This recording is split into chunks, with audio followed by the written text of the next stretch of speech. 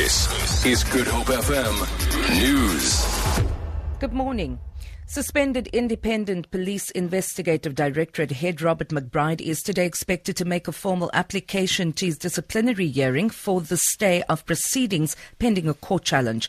McBride was suspended from the Directorate in March because of a decision he is reported to have taken to clear former Hawks boss Anwar Drummond and Gauteng Hawks boss Shadrack Sibiya of the alleged illegal rendition of 5 Zimbabwean nationals.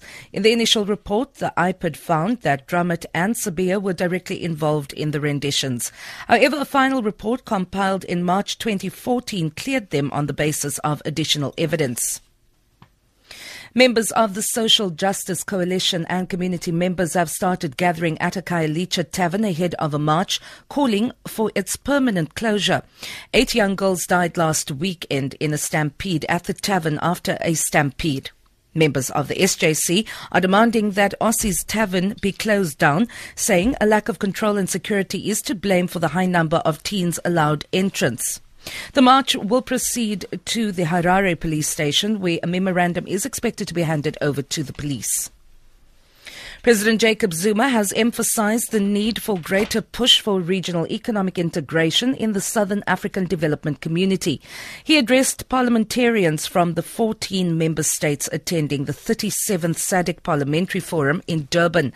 President Zuma says SADC has made significant progress in integrating its markets, but more still needs to be done. Integration of the real economy can still be considerably advanced by integrating our economies at production level. This should constitute the deeper relations and regional integration that goes into behind the border issues.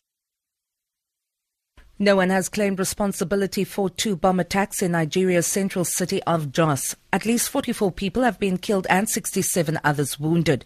A restaurant and a mosque were targeted in the explosions, which Nigerian authorities now say took place last night.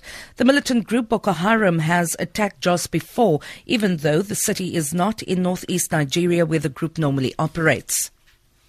South Africa's Nama Reel dance goes global today as a group of youngsters jet off to put their best feet forward in the United States. The group Die Nuwe Graskoue Trappers from Wuppertal in the Cederberg region are set to participate in the World Performing Arts Championships in Los Angeles. Vanessa Puna reports. One of South Africa's oldest dance forms will soon hit the world stage. The Bushman's Kloof Nuwe Graskoue Trappers will be up against contestants from 60 countries. But these flight-footed youngsters are happy to be showcasing South Africa's unique dance form in the international arena.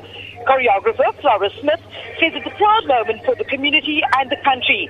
The opening ceremony takes place on Friday and the group will compete in 10 categories. Vanessa Puna, SABC News, Cape Town International Airport. For Good Hope FM News, I'm Vanya Kluter-Collison.